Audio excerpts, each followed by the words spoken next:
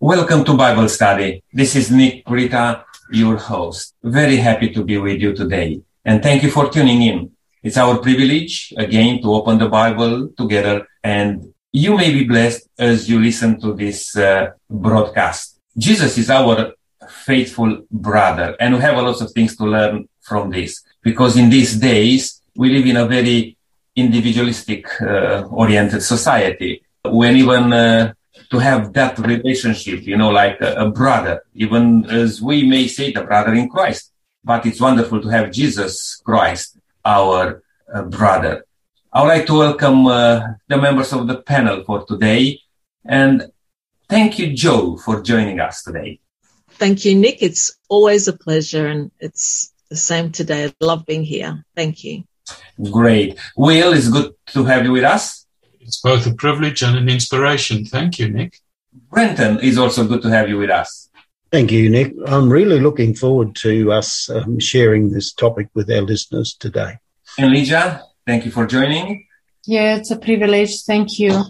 Ken, it's good to have you with us also. And I'd like to thank you for stepping in for our brother Len, who is not well in this morning, which our prayer goes towards him also. Thank you for joining and taking the role of facilitator today. Thank you, Nick. It's always a privilege and honor to be part of this panel, and I just really enjoyed every week as we meet and learn so much from it. With no further comments, Ken, I would like to just hand it over to you. Please take us through. Thank you, Nick. Hello, listeners, and welcome to today's Bible study entitled, Jesus, Our Faithful Brother. It may seem an odd title, Our Faithful Brother, but it tells us in Hebrews 2 that Jesus refers to his children, his followers, as brothers. What an amazing statement. You and I, the brothers of the King of the universe. You see, Jesus desires a close relationship with us, and among other descriptions, wants us to recognize him as our brother. What a beautiful title, brother. As much as we understand Jesus as Savior and Lord, ruler, judge, creator, and substitute, brother is personal, warm and reassuring. Although it is disrespectful to bring Christ down to our human level, yet we may still treat him as our elder brother. It is your privilege to belong to the family of God, and we have Jesus as your brother. Today we will see what the Bible has to say about our brother Jesus. But before we start, I'm going to ask Will to open in prayer. Heavenly Father, thank you that Jesus took upon himself the frailties of human flesh so that we may be adopted into the family of God. Yes. And make heaven our home through his life and his sacrifice and intercession.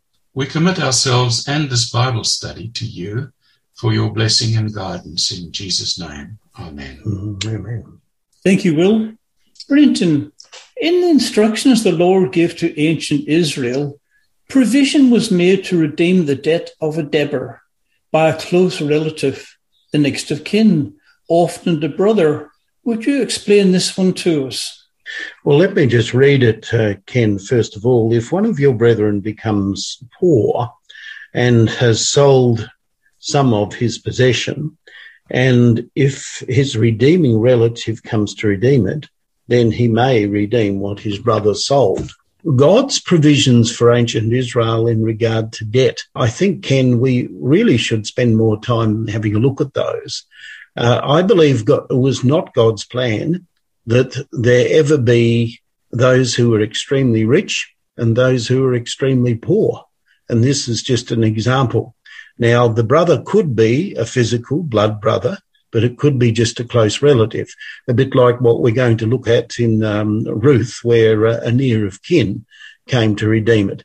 In actual fact, if you read on a little bit further, it says that if the person himself is able to redeem it, at some future time he may, but he has to count the time between when he sold the property to when he wishes to redeem it. I believe it was God's intention that nobody suffer the indignity of being so poor that they either had to sell themselves, even though God made provision for that. I believe that it was not God's intention. Maybe there's a lesson for us today, Ken, to think about there are those around us who are desperately in need. And what can we do to help them? Because even though we may not be a brother or a sister in the physical sense, in spiritual sense, we are all brothers and sisters in Christ. And I believe we have a responsibility to help those who are in need.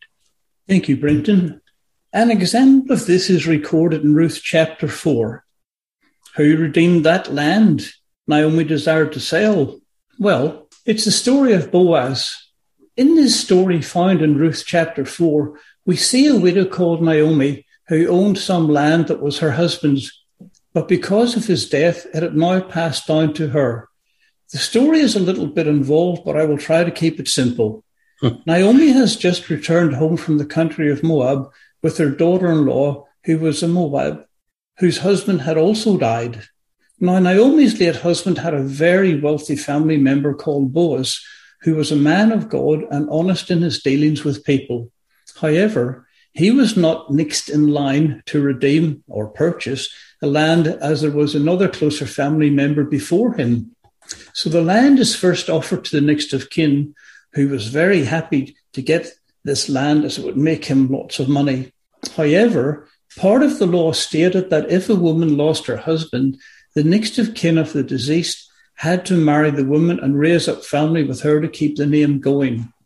Now, when Boaz pointed out to the closer relative that he would have to marry Ruth the Moabite and raise a family with her, he refused. So the land then passed on to the next in line, who was Boaz, who followed the law of Moses, which God had given him many years previous, was still being used. So Boaz, who was more interested in Ruth than the land, ended up with both. Joe, there's also the Old Testament practice of avenging of blood. What was all this about? Would you explain this one? Well, Ken, this was a common practice in ancient societies, and indeed similar principles are carried out in certain societies to this very day. In the book of Numbers, it is permitted that if a member of the family died at the hands of another, then that the avenger of the blood was allowed to take the life of the killer. Now, as I've already mentioned, this was a common practice in ancient societies. So most people could not have access to justice or what they perceived as justice any other way. Okay, so that, they didn't have what we've got today. As, troubled as it is, it's still a better system. This system may seem barbaric, but it was effective in that I imagine it provided a bit of a deterrent and gave some protection to the individual. People would know that if they murdered someone, there would be a swift day of reckoning.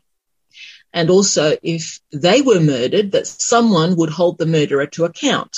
So it served a purpose, although quite barbaric. This ancient system of justice did not allow much wriggle room for causing accidental death, however. And in Numbers, we find that God is making provision for those misfortunate enough to cause accidental death. Significantly, the Bible does make a clear distinction between killing and murder. All murder is killing, but not all killing is murder. Hence, when they crossed into the Promised Land, they were to designate 6 cities where someone who had caused the death of another, albeit intentionally or accidentally, could seek refuge. They were called the cities of refuge. And there were 3 on one side of the Jordan and 3 on the other, so that everybody had access to them. This also, by the way, included any foreigners among them. So one would flee to one of these cities and would be given sanctuary until the investigation. And if found innocent, they would be given sanctuary. And it's a little bit more complicated than that. But if not, if they were found guilty, well, they would have to face the consequences. So the role of the avenger of the blood, generally the nearest male relative, often a brother, steps in to exact justice for the death. And what Jesus did for us is similar in many ways. Interesting story, that one.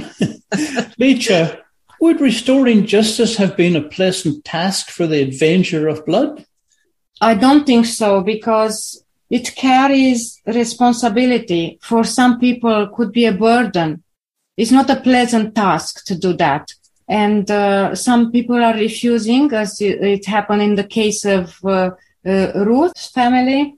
And Some people find it a burden to do that because has taken from stage to stages, and it carries in people's mind stigma and sentiments of reproach and maybe hatred and yeah. Very good. Nick, you have something to add to that? Yeah, just as we look into the Old Testament in particular, and as Joe pointed out, that seems so barbaric, some of those things, which we read in the Old Testament. What I get here when we put together this picture about family, how a brother, what sort of responsibility a brother has.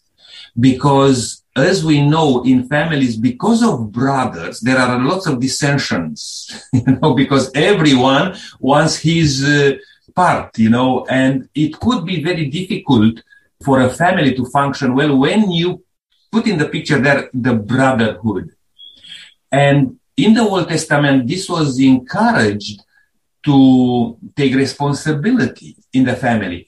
Now, as we link this, and we'll discuss a bit more as we go, how Jesus stood up and gave us the ultimate example of the brother, the real brother, the real good brother, which we should take notice of in our own circumstances, because dysfunction today in society is because of that also, because brothers are against each other.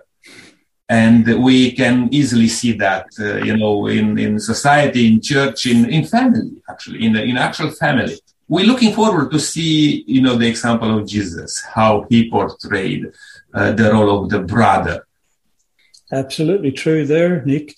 Ken, there were just a couple of points that I found really interesting in what Joe shared with us and Nick and others, and that's this. The roads that led to these 6 cities of refuge were kept in top condition. So obviously the highways department was on the job, and they made sure that the roads were in first-class condition, because if you accidentally killed somebody, you had to move quickly. And along the way, there were signposts pointing to the city of refuge, or cities of refuge. When you got to the city, there was actually someone there to welcome you and let you in.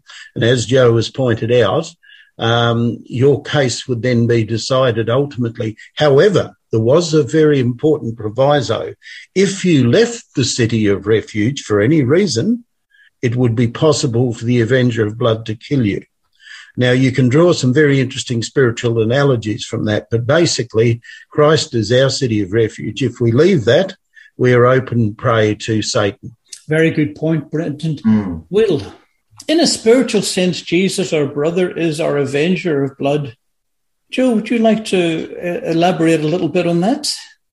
Look, there's a couple of texts that kind of draw that analogy with Jesus. And one of them is in Hebrews 2:14 and 15. And it says, since the children have flesh and blood, he too shared in their humanity, hence the brotherhood, so that by his death he might break the power of him who holds the power of death, that is the devil.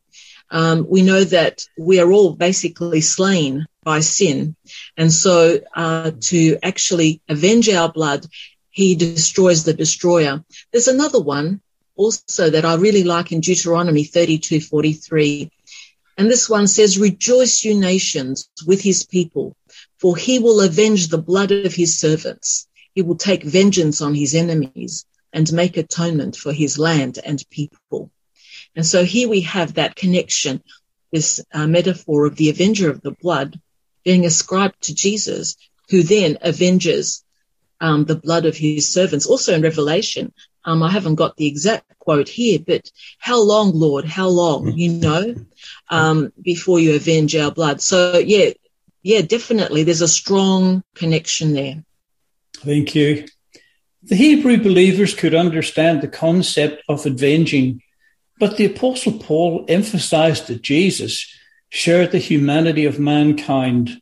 He also experienced pain, joy, heartache, sorrow, loneliness, and hunger. Jesus, our kinsman redeemer, our avenger of blood, was not some kind of super robot. He was of the same flesh and blood as we are. He was fully human. Will, would you like to tell us a bit more about this? It's very comforting indeed, Ken, panel and listener, that Jesus is intimately part of our human family.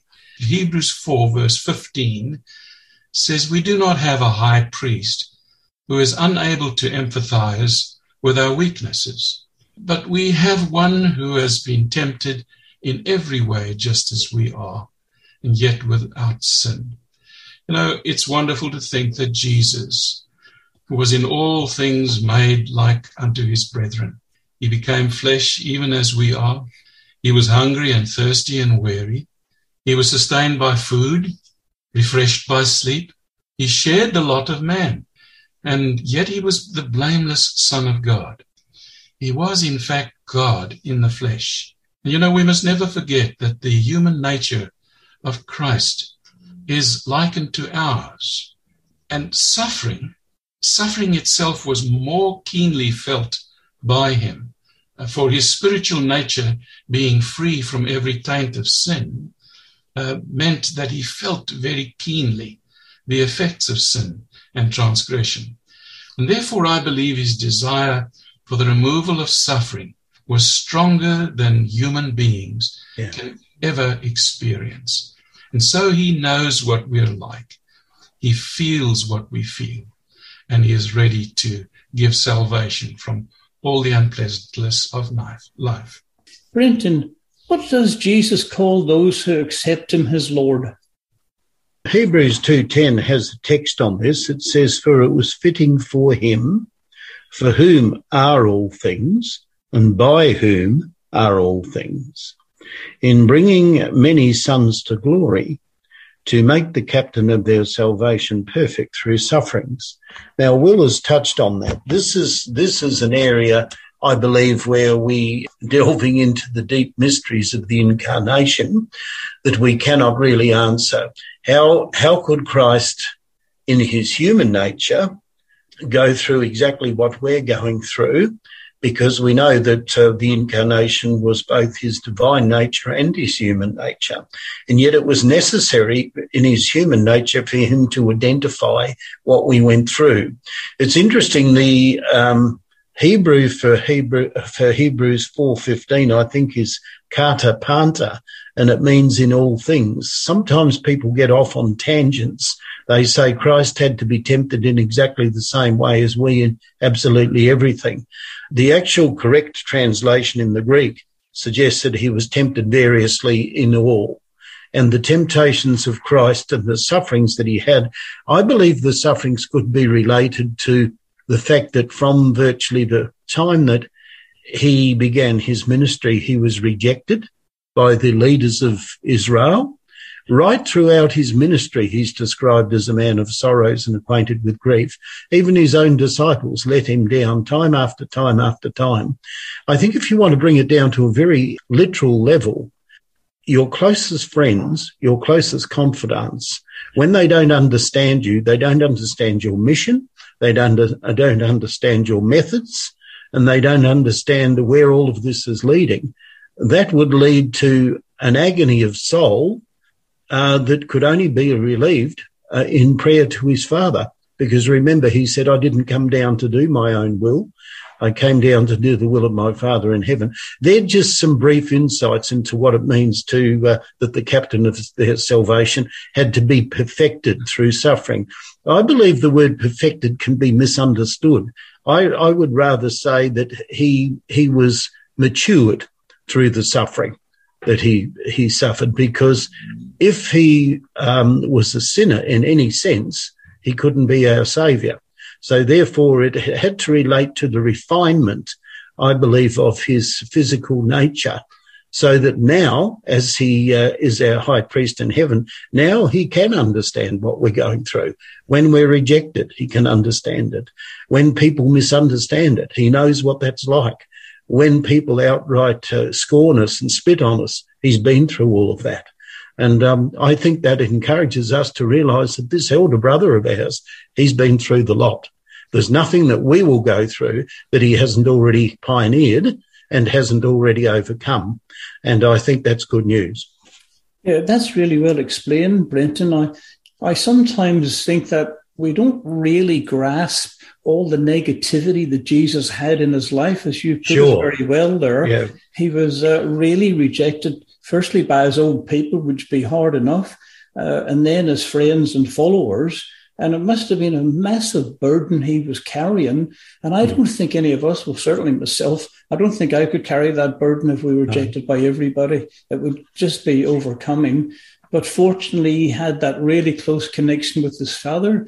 And I believe that's obviously where his strength came from. Joe, Moses, held in high regard by the Jews and the Hebrew Christians, serves as a type, an example of Christ. In what way did he do this? Well, as you said, the Jews revered Moses. And according to Jewish tradition, Moses was considered the greatest prophet who ever lived. I guess that despite his importance in Judaism, Judaism stresses that he was only a human being and not to be worshipped. Only God is worthy of worship in Judaism. However, there are some similarities, and that's why people say that he's, a type or an example of Christ. I think if we look at it from the biblical point of view, from Hebrews 11:23, I think the similarity begins very early on. It says, by faith, Moses' parents hid him for 3 months after he was born because they saw he was no ordinary child and they were afraid of the king's edict. We see here that both Moses and Jesus have a very similar beginning in life. They are both sought. The Egyptians wanted to kill Moses, and his life was only spared by God and the wisdom of his mother, who had put him in a waterproof basket and set him among the reeds for Pharaoh's daughter to find. And so his life was spared, not by just cleverness, but by God overseeing this. And so when Jesus was born, we know Herod sent out his soldiers, and many, many children were slaughtered in the pursuit of Christ. But we know that Jesus, his parents took him to Egypt and hid there, sought refuge there. So we have that similarity right from the very beginning. And then, of course, in verse 24, it says, by faith, Moses, when he had grown up, refused to be known as the son of Pharaoh's daughter. He chose to be mistreated along with the people of God rather than enjoy the fleeting pleasures of sin. He regarded disgrace for the sake of Christ as of greater value than the treasures of Egypt. And if anyone's had a look at the contents of, one of these pyramids, that they've retrieved, these sarcophagi and beautiful gold-plated, all sorts of beautiful artifacts, you could see that there were a lot of things that might turn a young man's head. But here we have the Jesus stepping down from heaven, from the courts of heaven, to come to a very dark place, to obey his Father's word, to live the perfect life, to redeem mankind. And also Moses, in wanting to lead his people out of Egypt, he stepped out of the courts. He preferred, I guess he didn't know the end from the beginning, but he made that choice that he would rather be obedient to God than to stay in the palace. It would be very tempting to stay there because he was loved, he was respected, he was, in fact, I think I'd read somewhere he was in training to be the next Pharaoh. So in a worldly sense, he gave up a lot. And here we have Jesus giving up everything to come to this dark place for you and for myself and for everyone. It really is an amazing and, I think, unbelievable story. That, of course, it is a true story. In Hebrews chapter 13, verses 12 to 14, I'd like to read about Jesus putting his royalty aside to suffer for his people. And so Jesus also suffered outside the city gate to make the people holy through his own blood. Let us then go to him outside the camp, bearing the disgrace he bore. For here we do not have an enduring city, but we are looking for the city that is to come. Now this tells us, this is a very interesting verse because it shows that Jesus was following the example that God had set up for sin sacrifices way back in the days of Moses. Jesus is about to be killed outside the walls of Jerusalem, and in doing so would actually sanctify repentant sinners, taking their sins of the whole world. Also, the city that he speaks of is the New Jerusalem, which God will send down from heaven after his people have been in heaven for 1,000 years. Lecha, would you like to read a section from this week's study? Okay, this was part of the problem for the readers of Hebrews. After suffering persecution and rejection, many of them began to feel ashamed of Jesus. By their actions, some were in danger of putting Jesus to an open shame instead of honoring him. Thus, Paul constantly calls the readers to hold fast the confession of their faith. But God wants us to recognize Jesus as our God and our brother, as our Redeemer. Jesus has paid our debt as our brother. Jesus has shown us the way that we should live in order that we will be conformed to the image of the Son, so that he might be the firstborn among many brethren. Thank you, Lecha. Such amazing words. In John 6 and verse 53, believers are counseled to do what?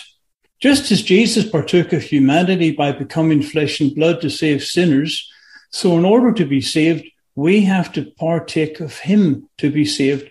Brenton, would you like to answer this one?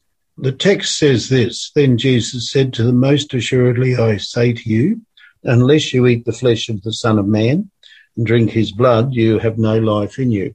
It's talking about spiritual flesh and spiritual food, because if it isn't, we have an example of the Eucharist in this particular statement, where those who follow the Eucharist believe that they are literally eating the flesh of the Son of God and drinking his blood. They misunderstood him deliberately. If you have a look at the verses surrounding this text, Ken, they say, how can this man give us his flesh to eat? They obviously understood that he was not talking about physical food. What he is talking about, I believe, is what do we know as the bread of life? The bread of life is the word of God. The blood, I believe, symbolizes the sacrifice that Christ was going to make, again, symbolically for us.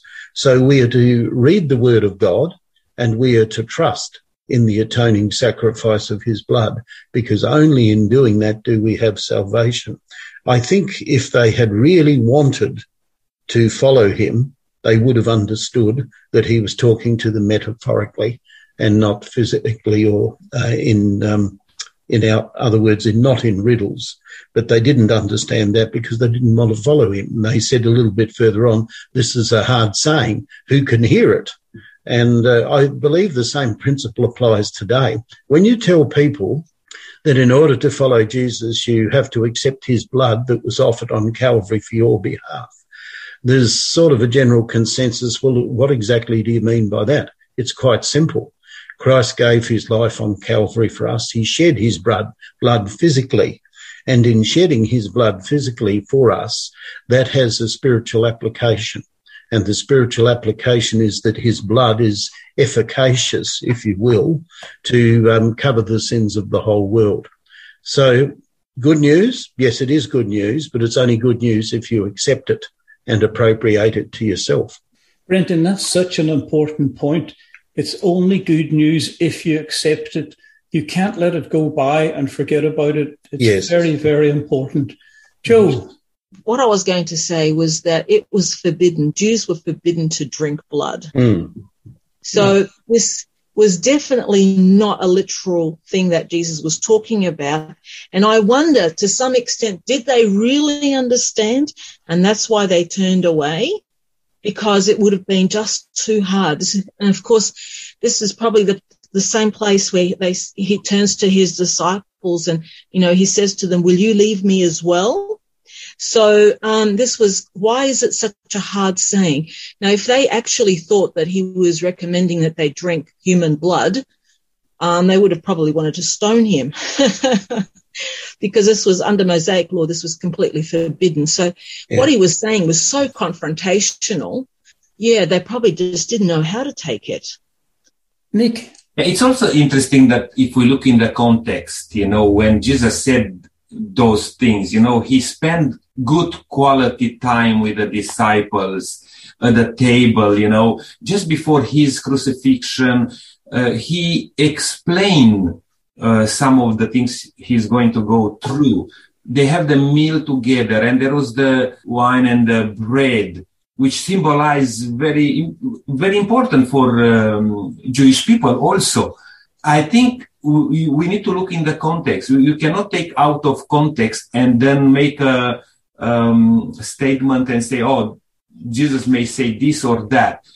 I don't think so that refer in any way to what we just said here about physical blood. But it was about what Jesus did and to commemorate that thing, because that was the relationship to continue, with our brother, Jesus Christ. And I was going to say a bit earlier that, as we look into this aspect, Jesus, our faithful brother, because I grew up, with in a family where we are 3 brothers and I'm the youngest. And, it's good to have an elderly brother at some time, to be defended on all aspects. But it's not so good also when you are the youngest and you don't have much to say, because the older brother always is kind of saying, and you need to listen. And I remember that when I grew up and my brothers, because it's quite a bit difference in between us, he said, oh, you have to listen, you are the youngest. And I said, I'm not young anymore. I'm a grown-up man now. And I stood up. The reason I'm saying this is because Jesus is not applying that. You see, he's the one, our elderly brother, who's taking care of us on all aspects. Even when he said these words, that do this in remembrance of me. When you drink this cup, which is my blood, or eat this bread, which represents my flesh. He told actually everyone there present and us all up to today that he is still in that relationship of taking care of all our needs. And he likes to have a relationship. He's not just detaching himself and said, okay, you are on your own now. You are a grown-up man. You are on your own. Now he's taking care of all our needs. That's interesting, Nick. I know as how can I put it? I didn't have any brothers and sisters, but over the years I've spoken to many families who obviously have brothers and sisters. And as a general rule, the elder brother usually looks after the younger ones. Mm-hmm. But if you're single like me, you have to look after yourself. But it's wonderful that Jesus has come along and he looks after us all. I've got a question for all the panel, and maybe you would each give what your thoughts are on this one. Do you think it was easy for Jesus to be our kinsman redeemer in order to redeem human beings from the clutches of Satan? Lecha, your thoughts on this? We have some texts which we can rely on, and I would like to mention Hebrew 2:16 to 18, where it says, "For surely it is not angels he helps, but Abraham's descendants. For this reason he had to be made like his brothers in every way, in order that he might become a merciful and faithful high priest in service to God, and that he might make atonement for the sins of the people. Because he himself suffered when he was tempted, he is able to help those who are being tempted." And in parallel with this, we can read in Isaiah chapter 53. I would like to mention just 2 verses, verse 5 and 6.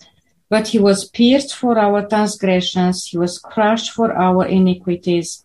The punishment that brought us peace was upon him, and by his wounds we are healed.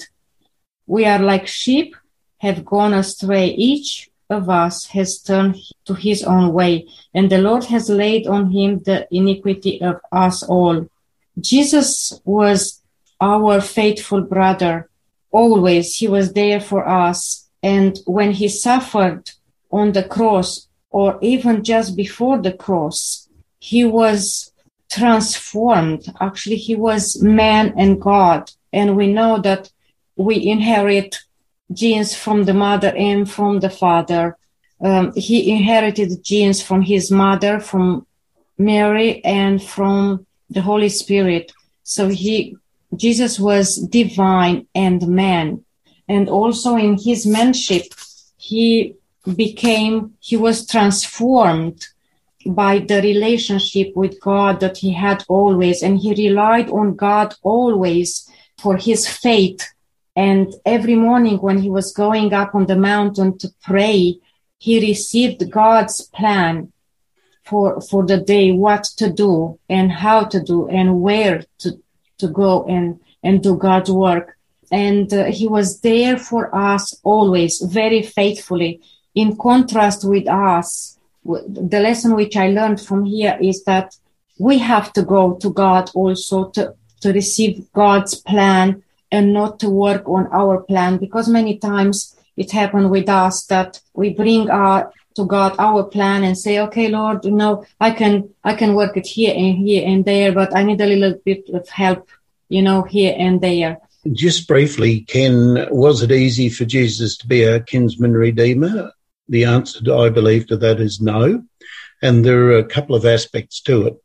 First of all, in taking upon himself that role, he was demonstrating to heaven that there is a difference between Satan sinning in heaven and us sinning down here. Now, does that mean that God sees sin in different ways? No, sin is sin. But we got to remember that Lucifer stood right alongside God's throne. He understood God better than any created being. Human beings, Adam and Eve, did not have that same experience he had. And I believe that in taking upon himself our humanity, he was demonstrating to the angels who hadn't sinned and also the unfallen worlds the true love of God, that he would subjugate himself, that he would humiliate himself to the level of a slave to save a race of people who were doomed had he not done that. So I believe it would have been very hard. I mean, you can read books like The Story of Redemption and others, and they'll tell you very, very clearly that it was hard for God to give his son, and yet he did.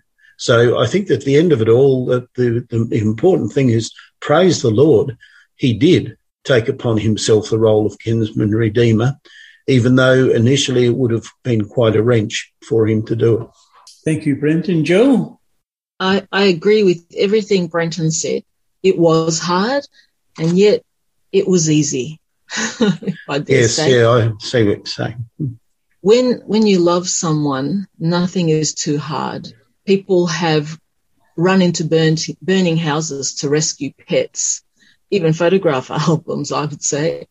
This analogy is a little bit silly, I suppose, with pets and things, but it demonstrates that when love is involved, great sacrifices are made and willingly and considered as nothing. Like, what would a parent of a sick child not do to bring that child back to health? Parents have laid down their lives for their children, indeed even their friends. There's a verse that says this, that you love one another as I have loved you. Greater love hath no man than this, if he lay down his life for his friends. And Jesus did this without counting the cost. So yes, it wasn't easy. It was very hard. But I think at the same time, if you love, nothing is hard. Nothing is too hard to sacrifice. Nothing's too big to sacrifice for the one that you love. So I guess it's one of those things, isn't it? It's hard and yet it's easy. Mm. Joe, that's an incredibly important point that you have brought out there. And as you say, if love is involved, nothing is too much trouble.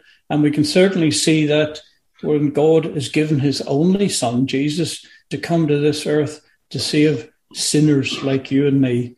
Although Jesus became fully flesh and blood, he was, and we are engaged. Are we engaged in a purely physical conflict? Will, would you like to answer that one? Well, no.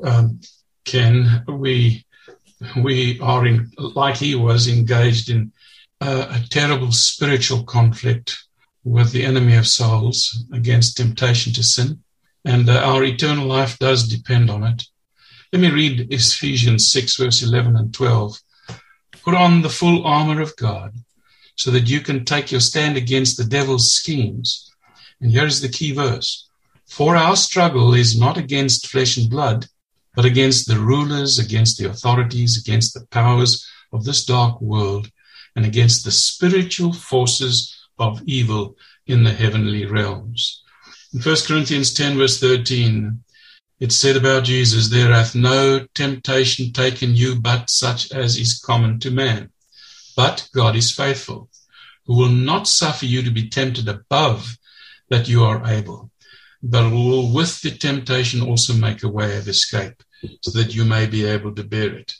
And so we have a high priest now, who is not unable to empathize with our weaknesses, but we have one that was always tempted like we are. And so our struggle with sin is not left to, we're not left to struggle with sin alone. God will help us. Well, that's an important point again you have brought out, because many people in the world don't realize there is a spiritual conflict in this world. There's hidden forces we cannot see, and the Bible does talk about these in certain places in the scriptures. But all over the world there is evil and wickedness, and many of this is these evil angels that we cannot see, but they are there. Joe, do you think we are alone in this struggle with evil? Definitely not. And we know that because of what the Bible tells us. We're not alone in our struggle, but we also need to believe that, and we need to fortify our minds with God's word, and that way we will know what is real, because we know that the world will be ensnared in a delusion at the end of time. So we need to know what is real, what is true, and what is not. And based on the word of God, we're able to make good choices. There is a very good text in Psalms 46:1 that says that God is our refuge and ever-present help in trouble. And as Will has already mentioned, he will not allow us to be tempted more than we can bear. And in Corinthians, he tells us no temptation has overtaken you except what is common to mankind. So, hey, cheer up. And God is faithful that he will not let you to be tempted beyond what you can bear. And that is very encouraging too. But when you are tempted, he will also provide a way out so that you can endure it. And that's a wonderful promise. So in 1 Peter 5:10, it also admonishes us to be alert and vigilant. So be alert and of sober mind. Your enemy, the devil, prowls around like a roaring lion looking for someone to devour. Resist him, standing firm in the faith, because you know that the family of believers throughout the world is undergoing the same kind of sufferings. In short, we are not abandoned or alone. God is always with us, and we can take great comfort from that. Jesus has promised in John 14:18, I will not leave you as orphans. I will come to you. Yeah. Before long, the world will not see me anymore, but you will see me because I live. You also will live. On that day, you will realize that I am in the Father, and you are in me, and I am in you. It sounds like a happy family, doesn't it? So the answer to your question is no, we are definitely not alone, and we need not fear that we have been abandoned or we're left orphans or that we've been forgotten or that we've done too many bad things and God doesn't love us anymore. God is always there, and he's always watching, and he's holding out a hand. Well, that's certainly good news. Brenton. Just an addendum, I guess, to what Jo has said, and she's certainly covered it very well. It's a statement that came to mind while she was talking, and I can't think exactly where it is, but it says something along these lines, that God would rather send every angel out of heaven than allow one person struggling with temptation to be overcome by the devil. That gives you the depth of interest, the depth of love, and the depth of commitment that heaven has to seeing each one of us in the kingdom of heaven.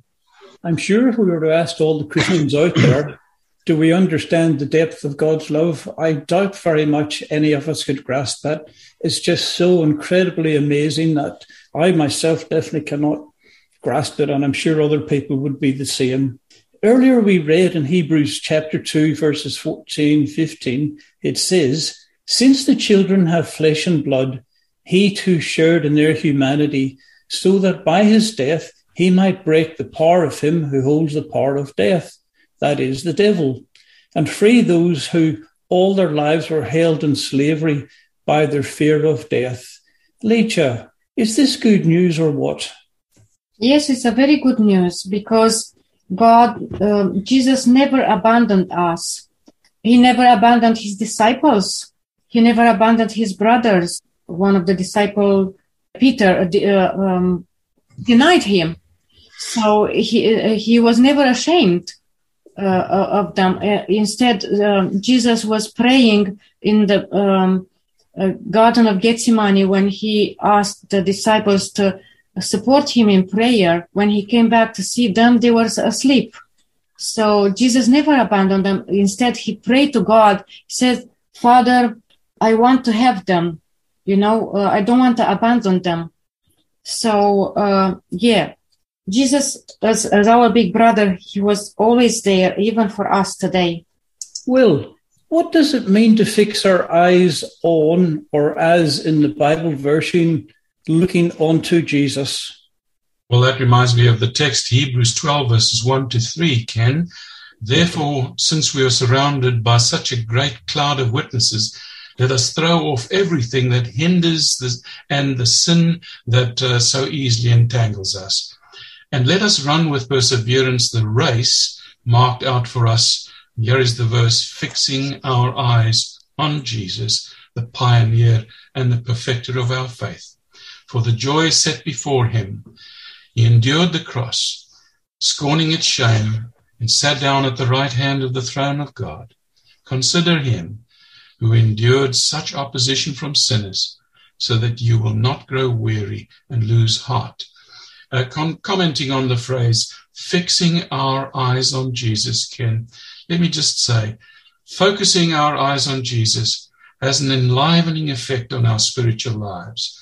He's not only our example, but our source of strength and our only hope of life in eternity. And so let us see, as it were, more and more of him in every aspect of our lives.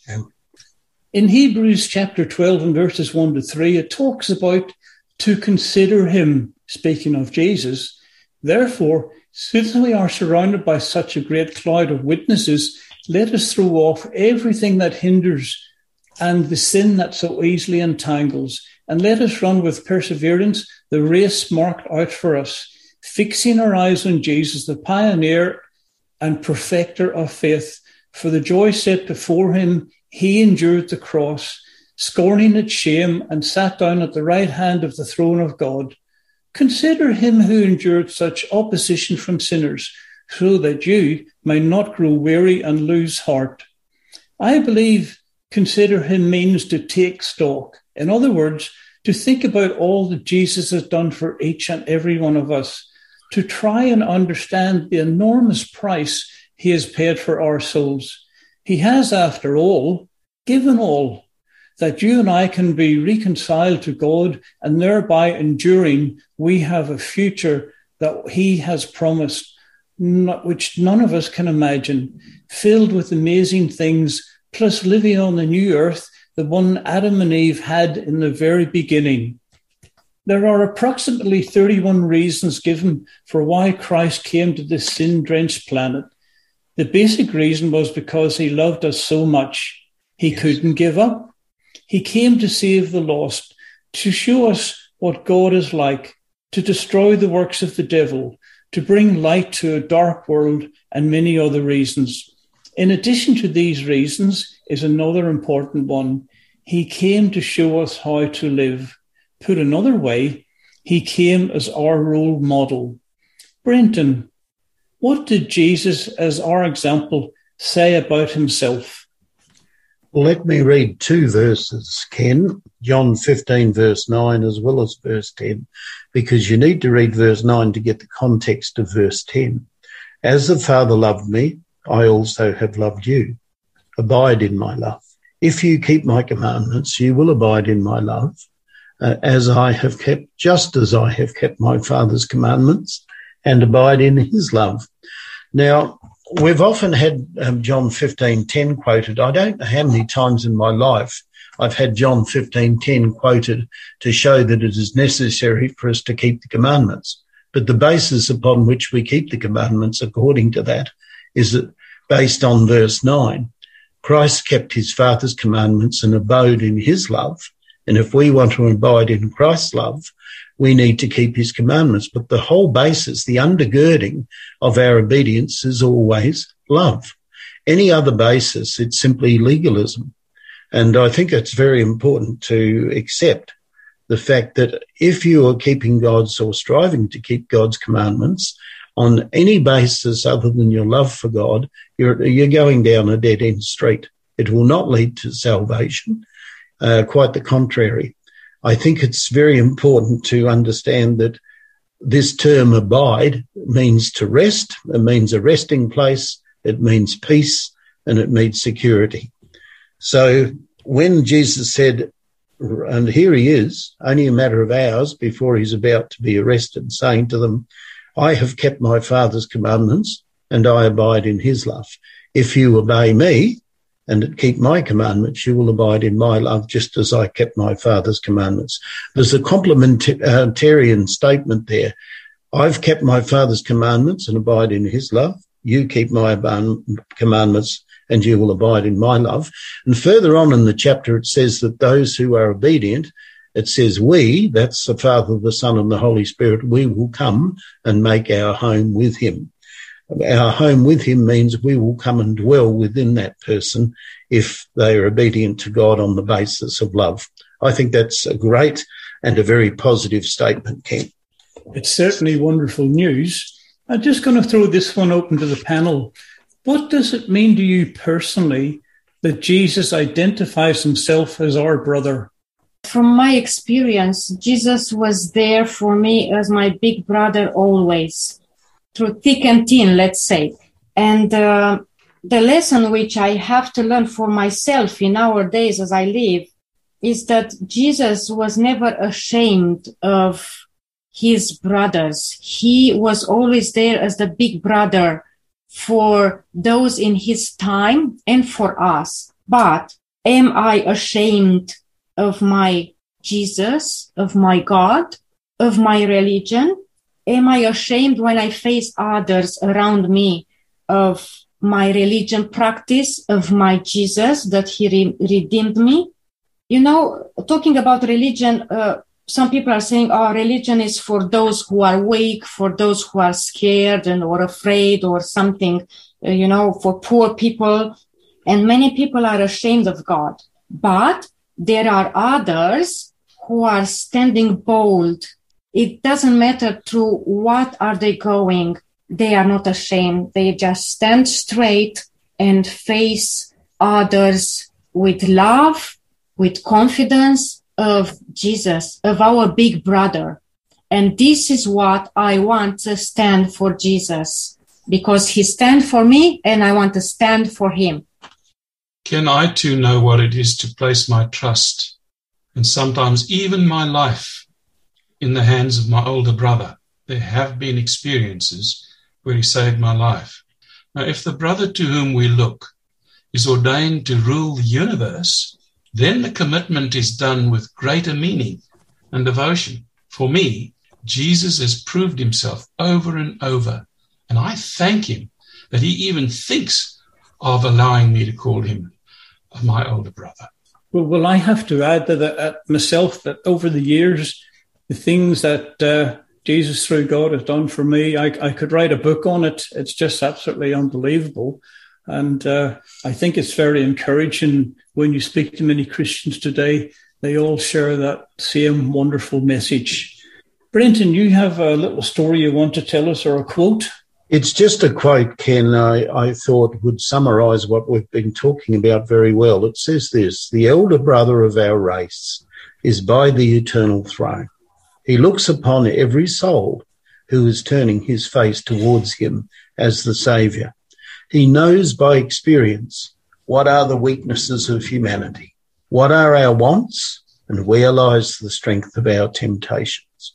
He is watching over you, trembling child of God. Are you tempted? He will deliver. Are you weak? He will strengthen. Are you ignorant?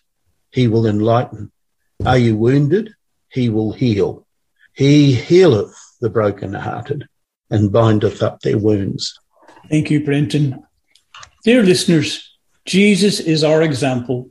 As a human being, he lived a sinless life, doing good and being an example and blessing for all.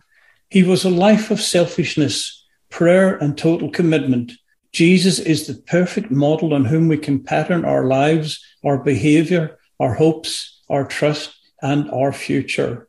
It is, as Queen Elizabeth said in her 2008 Christmas message to the Commonwealth, the world would do well to follow the example and teaching of Jesus Christ. Listeners, won't you make him your faithful elder brother, our kinsman redeemer, our avenger of blood, your model too? Joe, would you like to finish in prayer? Before I pray, we've accepted Jesus as our elder brother, but there may be people out there who haven't and who might be listening. And I guess a take-home message from this discussion would be that we are indeed never alone. And loneliness is a big curse in today's society, but we are never truly alone. And even if we're feeling abandoned or forgotten, do not trust your feelings. Trust in the word of God. The treasure of heaven has been poured out for you, to save both, to all of us. So don't listen to any other narrative. God loves and is love, and nothing will change that. So I guess we need to look to him, our elder brother. Perfect love casts out fear. Yes. And his love is greater than anything that you might have done, thought, or wished. So we need to put ourselves in his hands. And I'd like to close with prayer. Thank you, Ken, for inviting me. Father, we thank you for the sacrifice of Jesus. And Jesus, we thank you for being our kinsman redeemer, our elder brother, our protector, the one we can run to for sanctuary, and always being there for us, for saving us. Help us to trust and hold on, believing that you love us and have done all to save us, and that you yearn for the day when all of your fellow brothers and sisters will be together. You have promised to return to restore all things. Come, Lord Jesus, come quickly. Thank you, everyone, for your participation today. It's wonderful to be able to talk and know about our Lord Jesus Christ, a responsible brother. We invite you to join us again when we are going to look into Jesus, the giver of rest. Until then, may God richly bless you, and hope to hear from you soon. God bless.